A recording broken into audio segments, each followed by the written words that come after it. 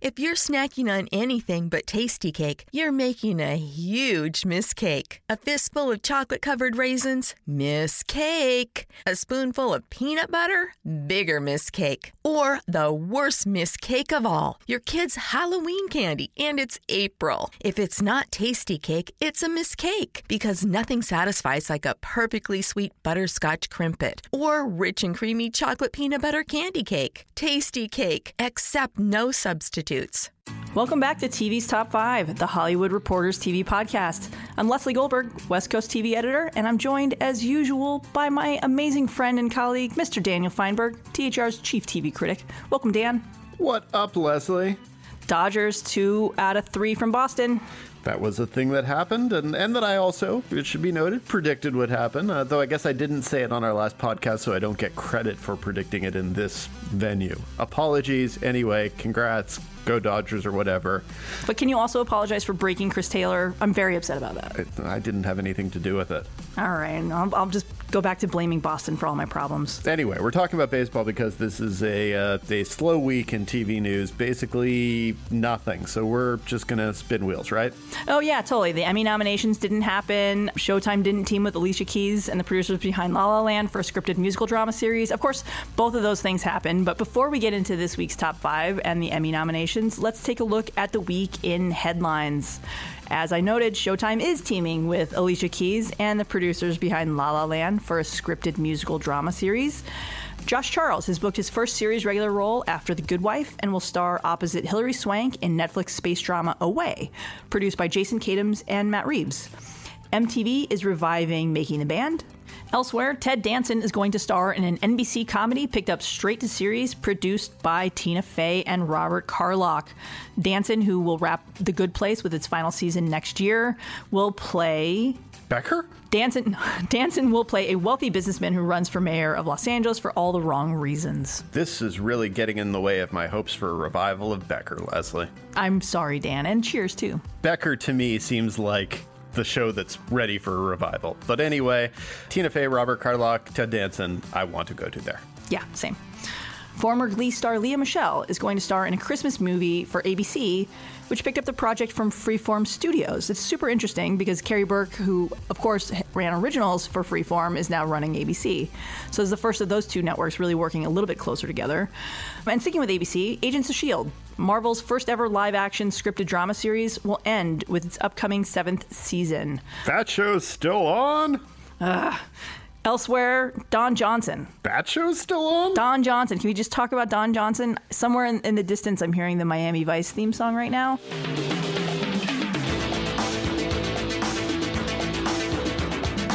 But he's not reprising his role as Sonny Crockett. No, he is reprising his role as Nash Bridges for a reboot of the former CBS drama that is currently in the works at USA Network.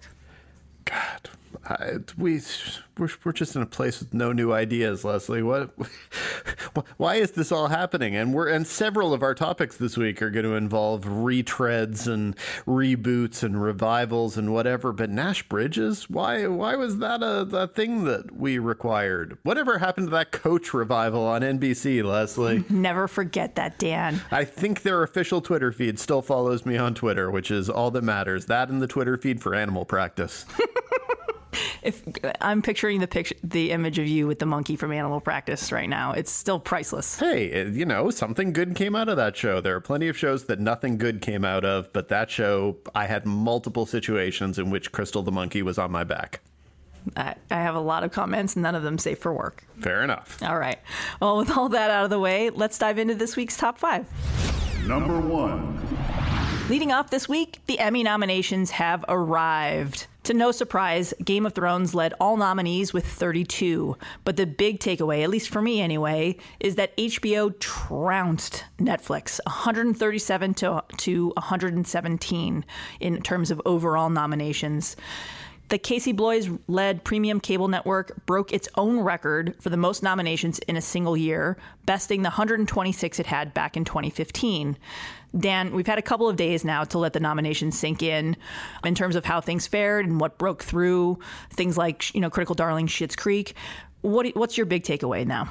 My big takeaway is still having the mind boggle at 32 nominations for Game of Thrones, which, for the record, is the same number of nominations as FX had. And FX is not some little we don't get nominated for things network. It's one of the most critically acclaimed networks on television. And you sort of look at all of the things for FX that fell flat this year, things that have been nominated in the past, like Baskets with 0 nominations this time around, Better Things with 0 nominations, yet another year with 0 nominations for It's Always Sunny in Philadelphia. So yeah, that definitely the 32 nominations for Game of Thrones and all of the things that meant, all of the acting nominations that show got, and all of the nominations that meant were not available for other shows and other actors, like that there had to be 4 supporting actress nominees from Game of Thrones, so there was no room for Ray Seahorn for Better Call Saul. A lot of things like that kind of eat at me a little. We knew that Game of Thrones was going to be this last season juggernaut, but man, was it a juggernaut. And we should note that Game of Thrones also broke an Emmy record this year for the most nominations in a single year with, I believe, as you said, 32. And it includes a writing nomination for the series finale, which was probably one of the most divisive hours of television or extended episodes of television that I've seen in a long time. However, a nomination for cinematography, but on the finale and not on any of the It's Too Dark to See episodes. So and nothing, the Starbucks coffee cup did not get a nomination, right? The Starbucks coffee cup and the bottle of water from the confab in the finale, they did not get nominated. Both snubs, leading my snubs list, Dan.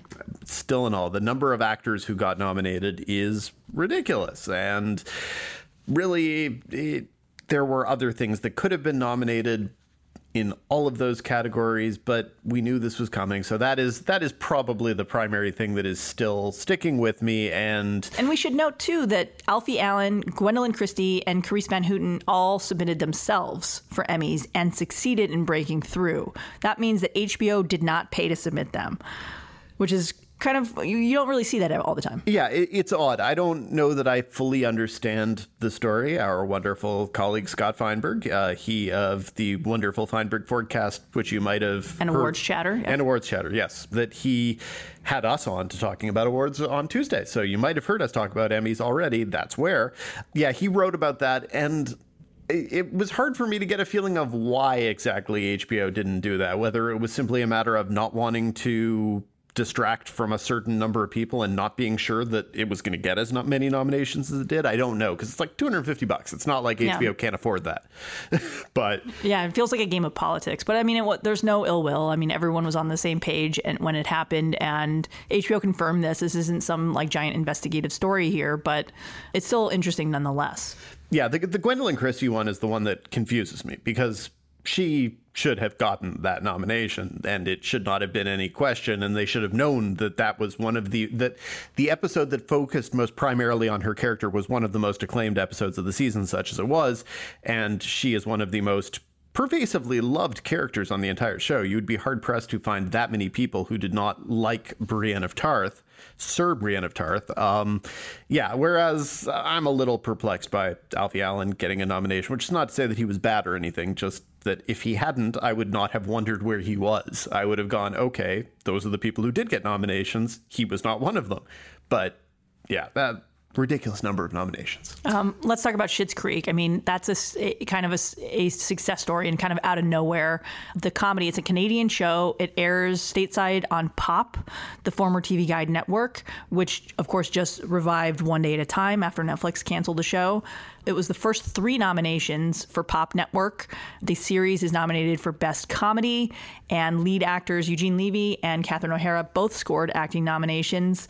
The series is competing for Best Comedy alongside the likes of Barry, Fleabag, The Good Place, Marvelous Mrs. Maisel, Russian Doll, and Veep. That's a crazy success story, Dan. It is. I was less shocked than some people were, because I just feel like you could sense that there was momentum around that show. You could sense based on the number of why are you not watching Schitt's Creek think pieces that went up when the 5th season premiered on Pop. You could sense it from the 2 TCA Award nominations that the show got this year after having never been nominated before. But really, I could just sense it because it continued to be the show that people would always mention to me that they watched when I had casual conversations with non-industry people. And none of them watch the show on Pop. They all watch the show on Netflix. It's not as if any of them have a clue what Pop is, but it was an example of a show that people watch. And I think you could tell that was the thing that was coming in a world in which so many comedies do not make people laugh at all. Schitt's Creek makes people laugh. And so if you compare it to, I don't know, I mean, I think that obviously Veep is an incredibly funny show. The Good Place is a funny show. Fleabag makes me laugh a lot. Barry, when it wants to be a comedy, is very funny, but it often didn't want to be this season. But Schitt's Creek is just straight up a comedy. And I think some people find that extremely reassuring. It just makes them laugh. But like in a larger sense, how hard is it for a show like Schitt's Creek to cut through this kind of a landscape? I mean, you talk a lot about shows like Ramy that should cut through as being one of your favorites of the year so far. That, of course, didn't get a single nomination, but yet a veteran show, I mean, Schitt's Creek is ending next year, cut through. I mean, how hard is it to do that? It's particularly hard without a consistent vein of critical support. I think that the show got much more critical support for this season than it ever previously did. But this is not a show like Friday Night Lights or like The Americans, where every single year it was critics going, man, I can't believe they forgot about Schitt's Creek again. There might have been a couple people who were, but it was not the sort of relentless pursuit of Emmy nominations and Emmy legitimacy that, for example, critics would say when The Americans would get shut out each year. And it would be okay, this is invalidating the Emmys. The fact that they keep ignoring this great show shows that they have no clue what the great shows on television are. Schitt's Creek never got that kind of momentum. And that is where it feels different to me, for a show to really go from as thoroughly off the radar as that one was to as very clearly central to the radar as it is. And I would guess it's a momentum that will continue because people will now go and they'll watch on Netflix and they'll be caught up, and then they'll be, ooh, this show makes me laugh. And again, and then maybe 20% of them will come back for the new season on Pop, and then the rest will watch it on Netflix when it airs shortly thereafter. And so either Pop will be worried about that or not, because again, if the ratings go up 20%, Pop gets to go yay, and Netflix gets to go yay. So everyone wins. It is a very, very modern phenomenon where that show came from. It points to, here is what TV 2019 looks like, is a show like Schitt's Creek suddenly popping up. Yeah. We've talked about the comedy race a little bit here. Let's head over to drama. Last year, of course, Game of Thrones won. It is nominated this year for Best Drama Series alongside Better Call Saul, Bodyguard, Killing Eve, Ozark, Pose, Succession, and This Is Us. It's probably a foregone conclusion that Game of Thrones is going to win here, but one show that is missing that a lot of people might wonder why is The Handmaid's Tale, which won 2 years ago and was, of course, the first streaming show to ever win the top award. The show, of course, ducked out of the Emmy window this year for season 3. However, the show did rack up 11 nominations this season for a few quote unquote hanging episodes from season 2 that remained eligible under a new Emmy rule. That's kind of crazy, Dan. It's very funny, and it's very funny because of the amount of time that we spent saying Handmaid's Tale got out of the way of Game of Thrones, because that was an accurate assessment. It was a show that delayed its premiere until the summer so that it did not have to go head to head with Game of Thrones. And yet there were 3 episodes at the end of last season that were not eligible because of, again, the hanging episodes rule. It was too late in the season. And so what we got to see is that there's a difference between the awards that you can get and be eligible for if you're a full series. And so those 3 episodes were not eligible for drama series. They weren't eligible for Elizabeth Moss. They weren't eligible for a lot of the recurring and regular actors, but they were eligible for writing, directing, cinematography. You have Bradley Whitford getting nominated for guest actor. So it's a strange variation in the Emmy rules that allowed Handmaid's Tale to collect a lot of nominations in a year that it wasn't eligible. Yeah, so 11 nominations for 3 episodes is kind of mind-blowing. Yeah. But then again, I mean, Game of Thrones was what? 6 episodes this season? Yes, if you stop 32 nominations. So by that point, it's completely vaguely proportional. It's a funny thing because we had gone to all the trouble of talking about how it was not a player this year, and then there it is, a player. But you still go, wait, how did the show get 11 nominations? Wait, but Elizabeth Moss isn't nominated. And for season 2, which you can speak to this better than I can, but was pretty much panned. I don't think it was anywhere near that universal. Definitely the finale, people were not overwhelmingly happy with it. But no, it remains one of the best looking shows on television. So cinematography nominations make sense. Bradley Whitford is Bradley Whitford, et cetera, et cetera. It's just a funny wrinkle within the rules. Yeah. Anything else stand out this in terms of Emmy noms? I was interested to see all the This Is Us nominations. I think that it's almost as rare as it is for a show like Schitt's Creek to go from completely off the radar to on the radar. What This Is Us did is it sort of went back up in nominations, which is not the way that things usually go, because it had its big momentum-y first season. Then some of the momentum went away and people are like, okay, we're not really talking about this show anymore. But boom, back in the conversation. So you would think that there had been a dramatic increase in quality for This Is Us this past year, but there was not, in fact, such an increase. It was just a odd thing. Yeah, lots of guest star nominations. Of course, lead actors for Sterling K. Brown and Milo Ventimiglia, and many more broke through in the Best Actress category with her first ever Emmy nomination, too. And Toby. Emmy nominee Toby. Again, I have no problems at all with Chris Sullivan. Chris Sullivan is just fine. Toby is not his fault. And Toby was less obnoxious this season than in past seasons. Still makes me scratch my head. Yeah, on the comedy side, too. I mean, we'd be remiss if we didn't mention, but The Good Place finally broke through. That's a big, big nomination for NBC.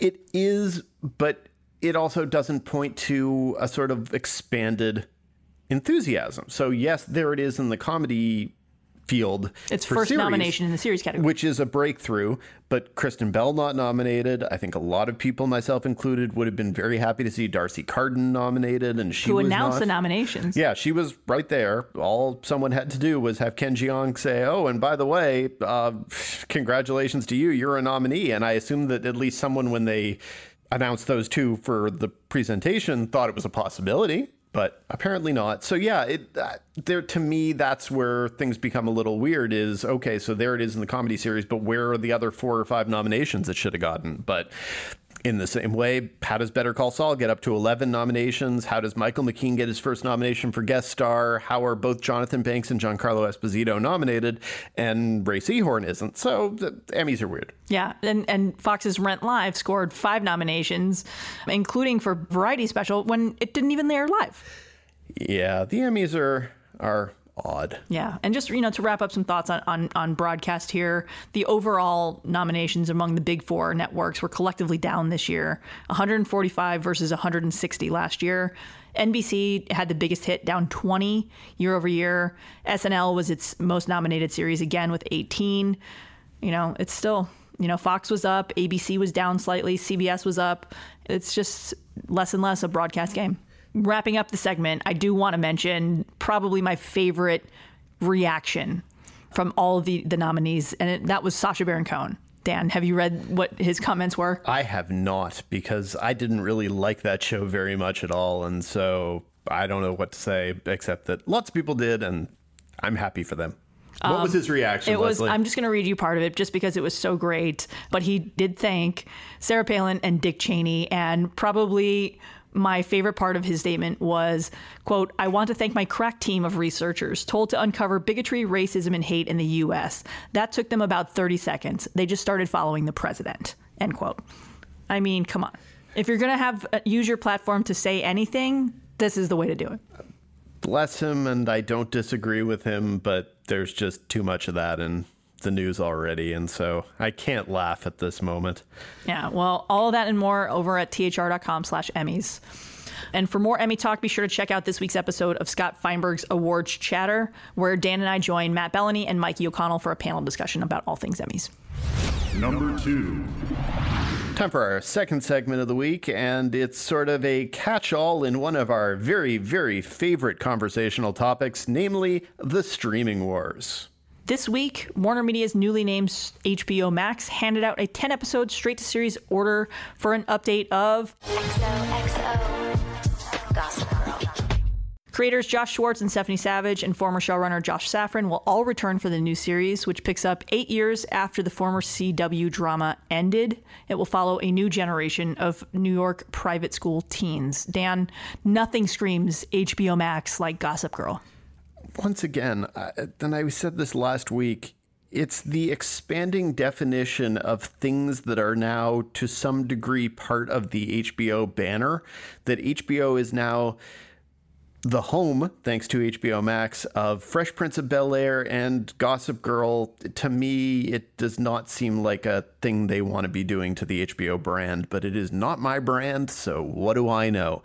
Gossip Girl is a show that I did watch every episode of in its CW incarnation. Of course you did, Dan. Of course I did. And I can't really necessarily defend all that I watched. Sometimes I thought it was good fun, and other times I was just playing out the string, but I got to the end, so I can make all sorts of fun jokes about Dan being Gossip Girl. But it seems like there's no reason why the show had to end, and there's no reason why a new generation experiencing the same things couldn't be a fruitful and fertile storytelling avenue. So I'm fine with that. It's just a question of, did the world require this? And maybe the world did require it.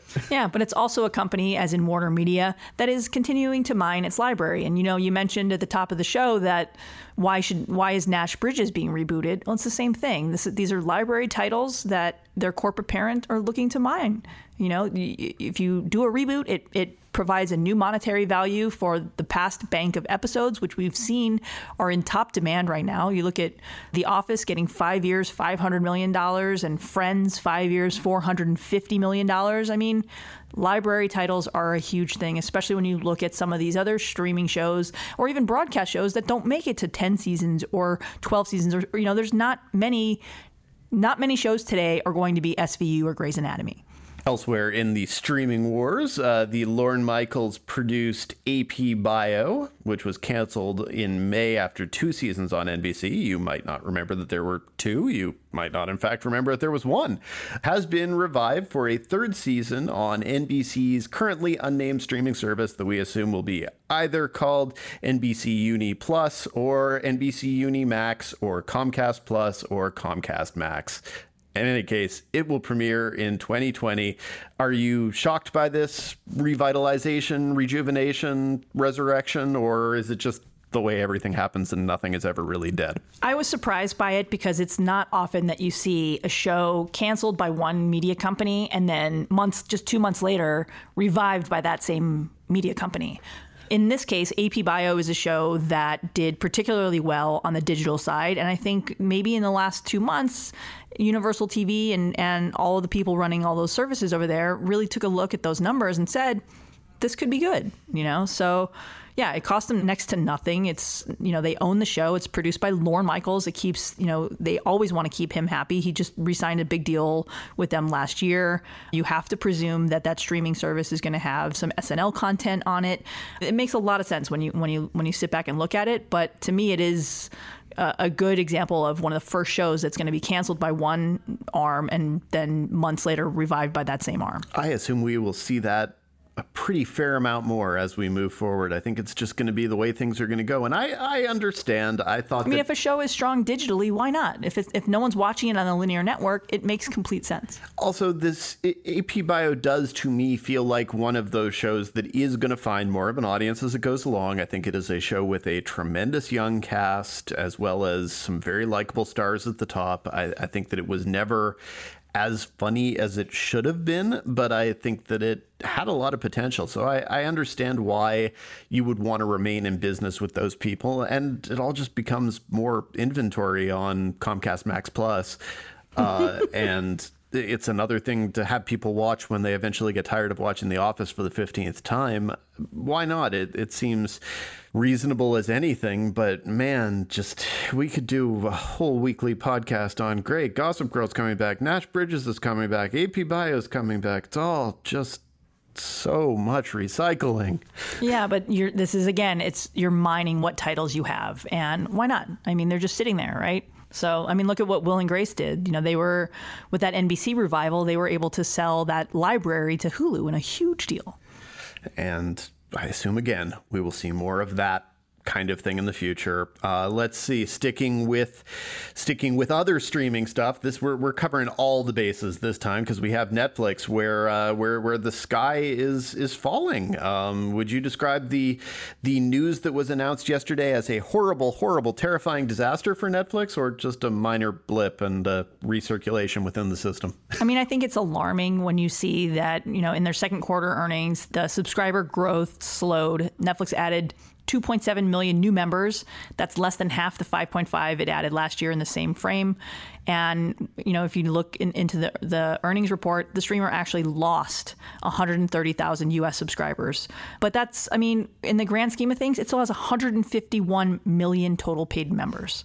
That's incredible. Of course it is. And this seems reasonable. And this seems like a response to the shifting ecosystem. When you're the only person or service out there doing what you're doing and you have no competition, of course you're going to have unimpeded growth. The minute at which there become impositions on your growth, you're probably either going to level off or even lose some subscribers. It seems fairly reasonable to me, and I don't know how to say this. I suspect they're going to see more of it.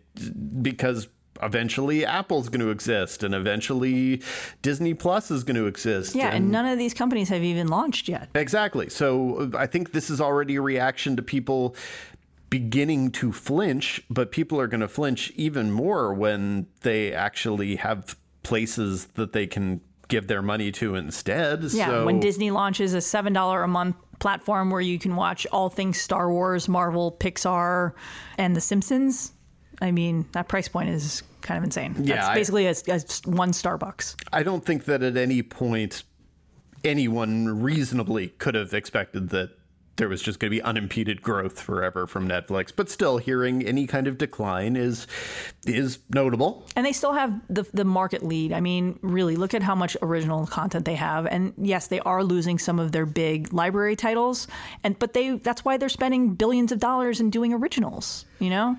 So, what other pieces of information jumped out to you from Netflix's investor call yesterday? They reported a little nugget of ratings information. And, you know, we talk about this all the time on Top 5, but what is a Netflix view? It's like 7 minutes of one episode watched by 13 people in, 17 countries at the same time in 30 days of view. I don't know what that means is what I'm saying. So they said that Dead to Me, which of course scored an Emmy nomination for lead actress Christina Applegate, was watched by 30 million subscribers worldwide. So that means 30 million people with Netflix accounts watched 7 minutes of at least one episode of Dead to Me. So make of that what you will. So I don't have a clue what to make of it, just like I don't have a clue what to make of most of Netflix's numbers. I think they gave some sort of number that like 71 million people watched the latest Adam Sandler thing, but again, watched in quotation marks. So you had people on Twitter trying to be like, ooh, if that was a movie and you did it by a $13 ticket price, what does that mean for box office? And the answer is it means absolutely nothing. I mean, I'm one of those people who sadly watched that, but I heard this was better than other ones. Oh, Dan. I didn't watch. I have no opinions because I haven't had the time to watch it, but I thought I heard this one was slightly above the standard set by other recent Adam Sandler direct to Netflix movies. If that is not true, I don't know. I mean, I would watch Jennifer Aniston read the phone book, but my time probably would have been better spent watching 3 episodes of Friends. Phew. Okay. Well, guess what's leaving Netflix. So that's our stuff from Netflix. Though, in addition to other things, you had the cancellation of She's Gotta Have It, which is a little bit disappointing. I thought that was 2 seasons and done. Yeah. A little disappointing, but I think that it stands there and it's a good show. And DeWanda Wise is a star, and people will know that. And so, last but not least, on our roundup of streaming stuff, Amazon is going to do or attempt to do Jack Reacher as a TV show, which... Yeah. In development with a script to series order from the creator of Scorpion. And that's in addition to the Jack Ryan show. So it could have Jack Ryan, Jack Reacher. and also Bosch. They're going with their various. Is it named Jack Bosch? No, he's not named Jack Bosch, but I'm merely saying that to me, when Amazon is at its most logical as a brand developing thing, it's when I can imagine them saying, okay, if you like this series, here are 25 books you can buy on Amazon Prime. And so that's why Bosch has always made sense to me as a hit at Amazon. It's why Jack Ryan made sense to me, and it's why Jack Reacher makes sense too. I will be very interested to see how they cast it, if they can actually find the right person who is a 6'5" behemoth of a man, and if they can actually make Jack Reacher as a TV character into much more like the Lee Child book character than Tom Cruise ever was able to be, because he was comically miscast. But yeah, so lots and lots of streaming stuff, and we just put it all together in a big blob. But guess what? Our next topic is also streaming. Number 3. Up third this week, and speaking of Netflix, the streamer has edited the controversial suicide scene from the season 1 finale of 13 Reasons Why, 2 years after it debuted. Dramatic pause. Dramatic pause. Yes, 2 years after. Like, people have been complaining and worried about that scene and what it represented or didn't represent for 2 years, but they decided last week that it finally concerned them. I don't understand. But it's been the mystery of this show from the beginning, and it's a place where I, as a critic, have to admit to a certain cluelessness, because I know what I know. I can see the way a show is intended. I can make a judgment based on that.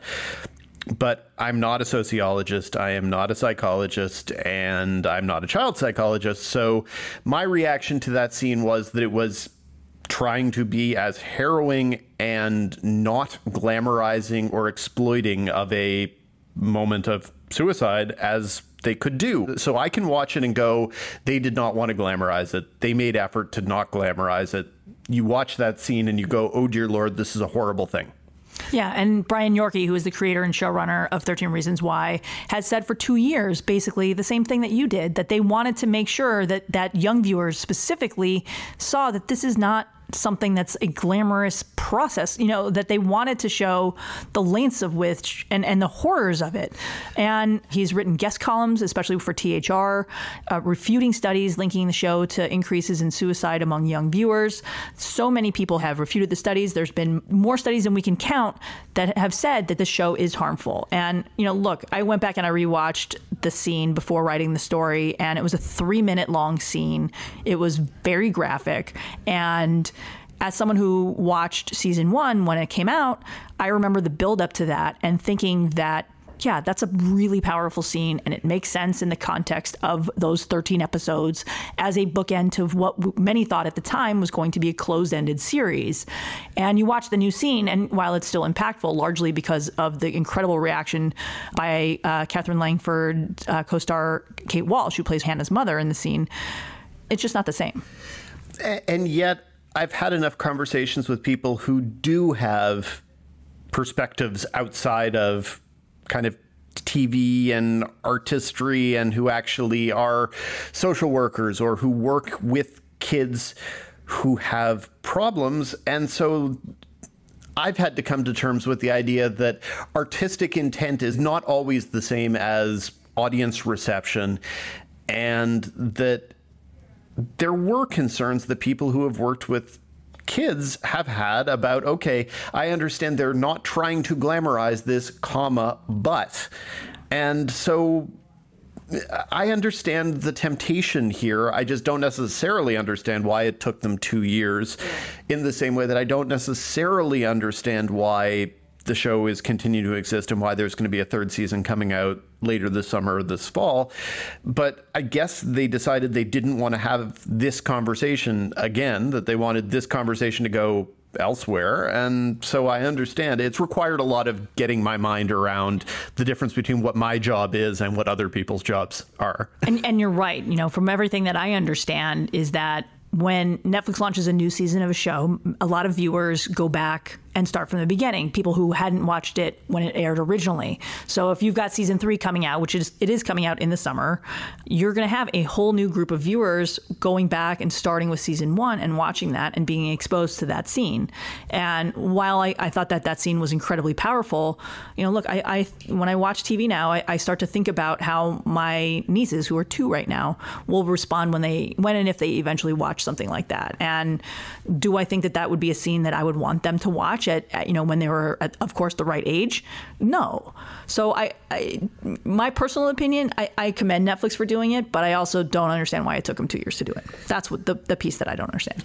Yeah, Netflix has been having a strange reaction speed to, I guess, advocacy groups, because we talked either last week, I guess, probably about the Stranger Things smoking situation. And so, look, obviously, Netflix does have to come to terms with how audiences are or are not responding to the art that it's putting out there. And they have to decide, we think this is a thing that's important to stand behind for artistic reasons, or that we think maybe is a concern and we don't want to stand by it for artistic reasons. We'd rather edit it because of the impact we think it might or might not be having. Again, not acknowledging that, because they would never want to acknowledge we made a show that is causing suicide rates to increase.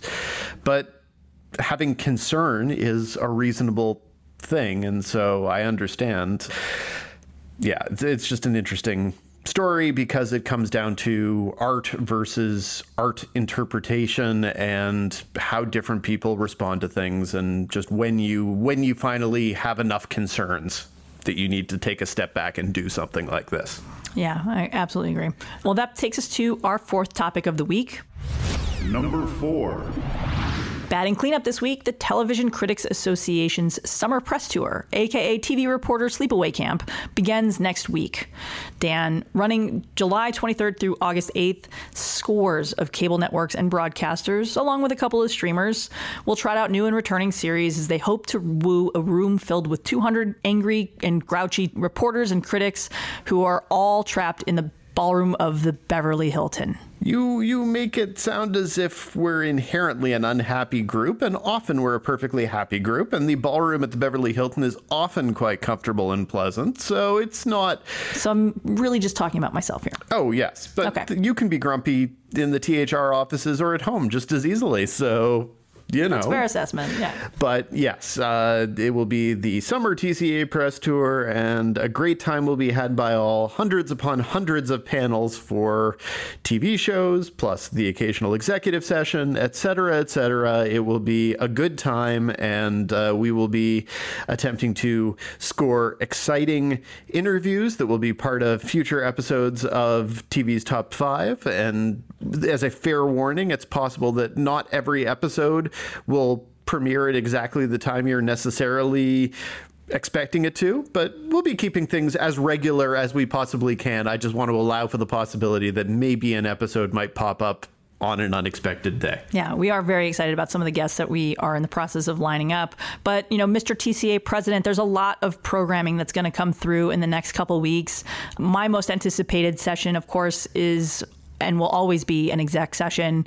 This year, I think probably the most anticipated panel out of all of them is going to be Casey Bloys and his time before the press.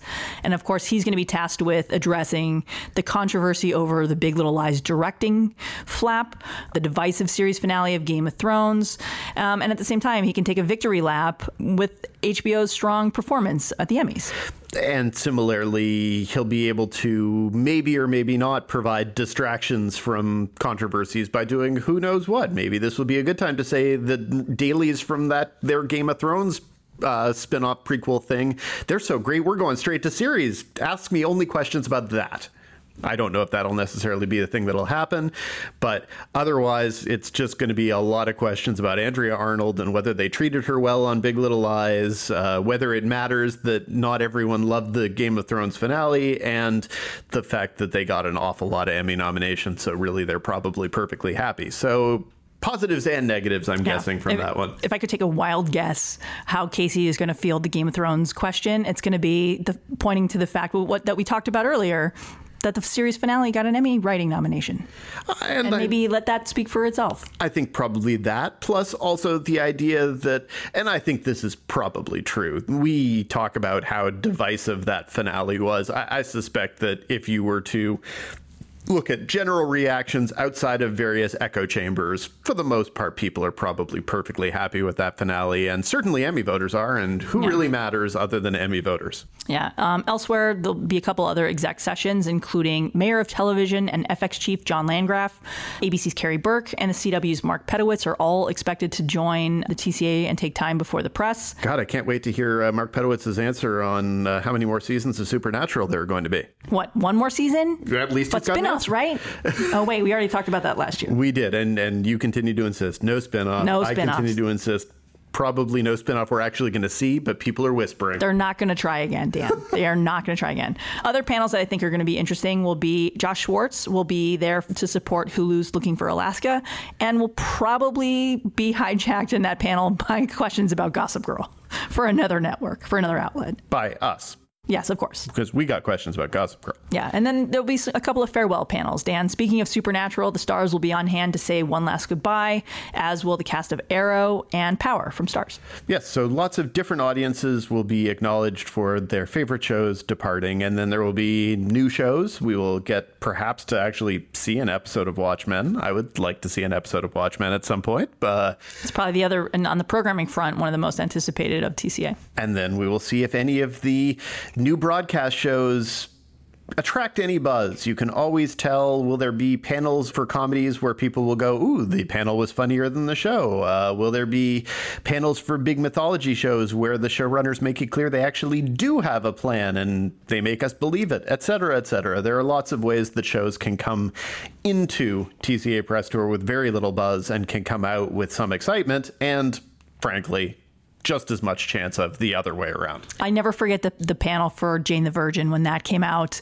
That was the very first time that the press got to meet Gina Rodriguez, and she used the TCA stage better than anyone I've seen in my career. And she made an impassioned plea and spoke of her experience of only being approached to play the maid. And she basically used that platform to captivate an entire room of critics. Her speech went viral, and look at her now.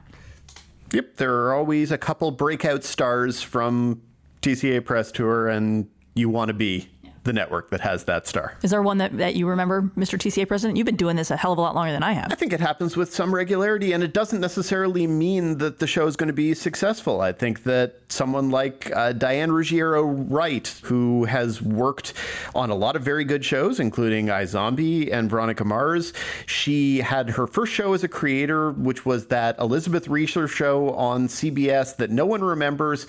She had a fantastic panel there, and the show bombed so hard and forgettably. What was that show called? I do not remember what the name of that show was. I remember that show. I remember watching and liking Elizabeth Reeser, and then, of course, she popped up on Grey's Anatomy a couple of years after that. Or maybe that was, am I getting the order wrong? But that was a fun little comedy. Not that I can remember what it's called. The show was called The X List, and it was a bad show. On the other hand, the panel for that show was a really, really good panel because Diane Ruggiero-Wright is very entertaining, very smart, and did a good job of making it sound as if she had a plan for the show, and maybe she did, and it just never came to fruition. So yeah, good panel does not necessarily equal successful show, nor does bad panel necessarily indicate failed show, but it's always fun. Yeah, and of course, we will be parting ways with one key member of the TCA this year once the awards are completed. Dan, congratulations on a long and successful tenure as TCA president. It has not yet reached that point, but yes, August 3rd will mark the end of my TCA presidency and the beginning of my no longer giving a bleep. Well, with that, let's move on to our fifth and final topic. As usual, we wrap things up with the Critics' Corner. Number 5. This week's new arrivals include Netflix space drama Another Life, starring Katie Sackhoff, as well as new seasons of Comedians in Cars Getting Coffee and Queer as Folk. Over at Sci-Fi, the final season of Killjoys debuts, and Comedy Central's South Side also launches this week. Dan, what you got? And don't forget that there's a new season for the people who care about such things of Last Chance U, which is, for a certain demographic, a very, very popular show on Netflix. I understand that it has a large audience, but probably not every audience. And definitely if you are the kind of person who would be enthused by a TV show about a junior college football team, it's a really good show, and the new season is actually very, very interesting, and I recommend it strongly, and at some point I need to finish my review of that. I think, among other things, people should watch. HBO's been doing this fun thing this summer. They've been doing weekly documentaries for a long time, and it's one of my favorite things that HBO does, but this month they're doing a bunch of two-part documentaries, as if to say, more story than a 2-hour movie, less story than a 10-hour miniseries. And so a couple weeks ago, they premiered I Love You Now Die, which is really an interesting documentary that is pretty much guaranteed to leave you feeling infuriated and to produce conversations with people who feel different ways. It is a murder mystery where none of the answers are clear.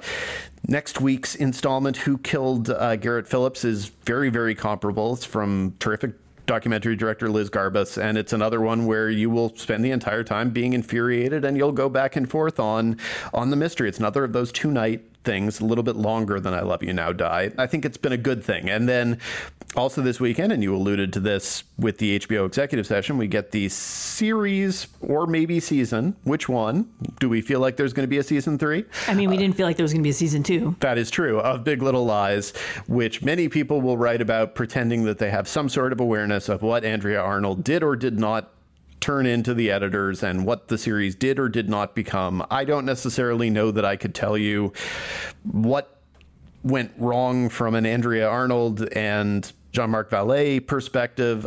I just don't know that there was enough story for this season, and how it suddenly became a people yelling at each other courtroom drama probably has something to do with David E. Kelley's instincts, I assume, but I'm not sure I'm interested in the story that they decided they were eventually telling, but it still is a fun show to watch for the Meryl Streep of it all. I don't think that has changed, but yeah, definitely some enthusiasm has gone out of the balloon. Yeah, I mean, this was a show that won pretty much every major award last year, or 2 years ago, I should say.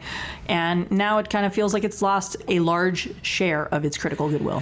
I think probably that is true. I don't think that'll have any impact, for example, on Meryl Streep being nominated for an Emmy. I was just about to say the same. Or any of those people being nominated for Emmys. And I haven't hated the season, just I was able to be really excited about the Meryl Streep of it all after 3 episodes, and now I'm less excited, and I don't know as we head towards the finale what I care about and what I'm supposed to want revealed or where I'm supposed to want things resolved. And that's a little disappointing because at least the first season, whether you were invested or not in the murder mystery of it all, you still watched the finale wanting to find out who did it and why and what the context was. I don't know that I'm as involved in whether or not Nicole Kidman's character is going to get custody of her children. Maybe that speaks to a flaw on my part, or maybe it doesn't, but I'm certainly going to be watching one way or the other. Yeah, well, that feels like a good place to wrap things up. We will be back next week with highlights from Comic-Con and the very first of our special TCA episodes. Thank you for listening to TV's Top 5, the Hollywood Reporters TV podcast. Be sure to check out this week's episode of Series Regular, which also features Dan joining host Josh Wigler for a deep dive into Season 3 of Stranger Things. Until then, be sure to subscribe to TV's Top 5 on all of your various favorite podcasting platforms. If you like us, please rate us. If you really, really like us, please review us. And if you want to say hi to us, you can always tweet to us and talk to us on the Twitter. We like to hear from you. And if you have questions for upcoming episodes, our email address is TV's Top 5, that's the number 5, at thr.com. Email us. Until next week, Leslie. Until next week, Dan.